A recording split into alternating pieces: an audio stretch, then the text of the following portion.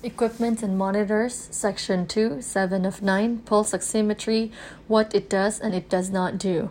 The pulse oximeter is a non-invasive monitor of hemoglobin saturation, heart rate, fluid responsiveness, or pulse pressure variation. The pulse oximeter is also a useful tool to assess perfusion. For example, the brachiocephalic innominate artery may be compressed during mediastinoscopy. In this procedure, the mediastinoscope is placed behind the thoracic aorta in front of the trachea. If the pulse oximeter is placed on the right extremity, the perfusion index and the quality of the waveform will be affected if the brachiocephalic artery is compressed by the scope. Remember that the innominate artery supplies blood to the right arm, head, and neck. It is the first branch of the aortic arch, but is the third branch of the aorta. The left and right coronary arteries are the first two branches of the aorta.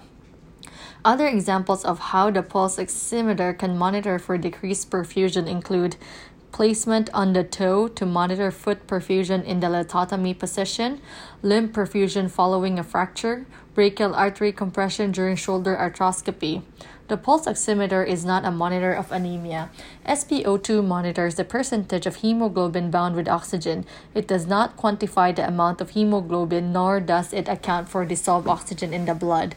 While the amount of hemoglobin is reduced during anemia, if the hemoglobin is fully saturated with oxygen, then the SpO2 will continue to read 100%. Since oxygen carrying capacity CaO2 and oxygen delivery DO2 are highly dependent on the amount of hemoglobin, not just saturation, SpO2 is not a monitor of oxygen carrying capacity or oxygen delivery.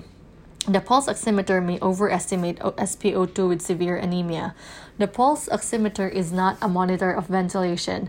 According to the alveolar gas equation, a patient who is hypoventilating while breathing room air will have an increased alveolar PCO2 and decreased alveolar PO2. As alveolar PO2 falls, so will PaO2 and SpO2.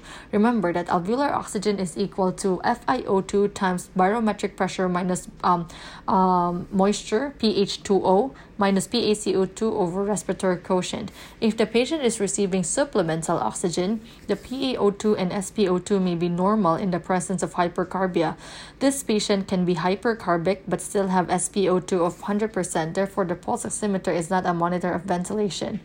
Prove it to yourself by doing this calculation with a PaCO2 of 70 and an FiO2 of 21% and then again at 40%.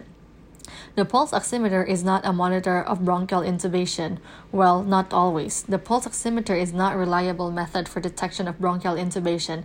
If a high inspired oxygen concentration is used, it's possible that the SpO2 reading will be minimally affected.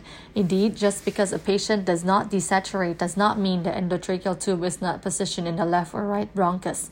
Assessment of bronchial intubation is better accomplished by the presence of bilateral breath sounds, chest X-ray, and/or visualizing the carina through a fiber optic bronchoscope.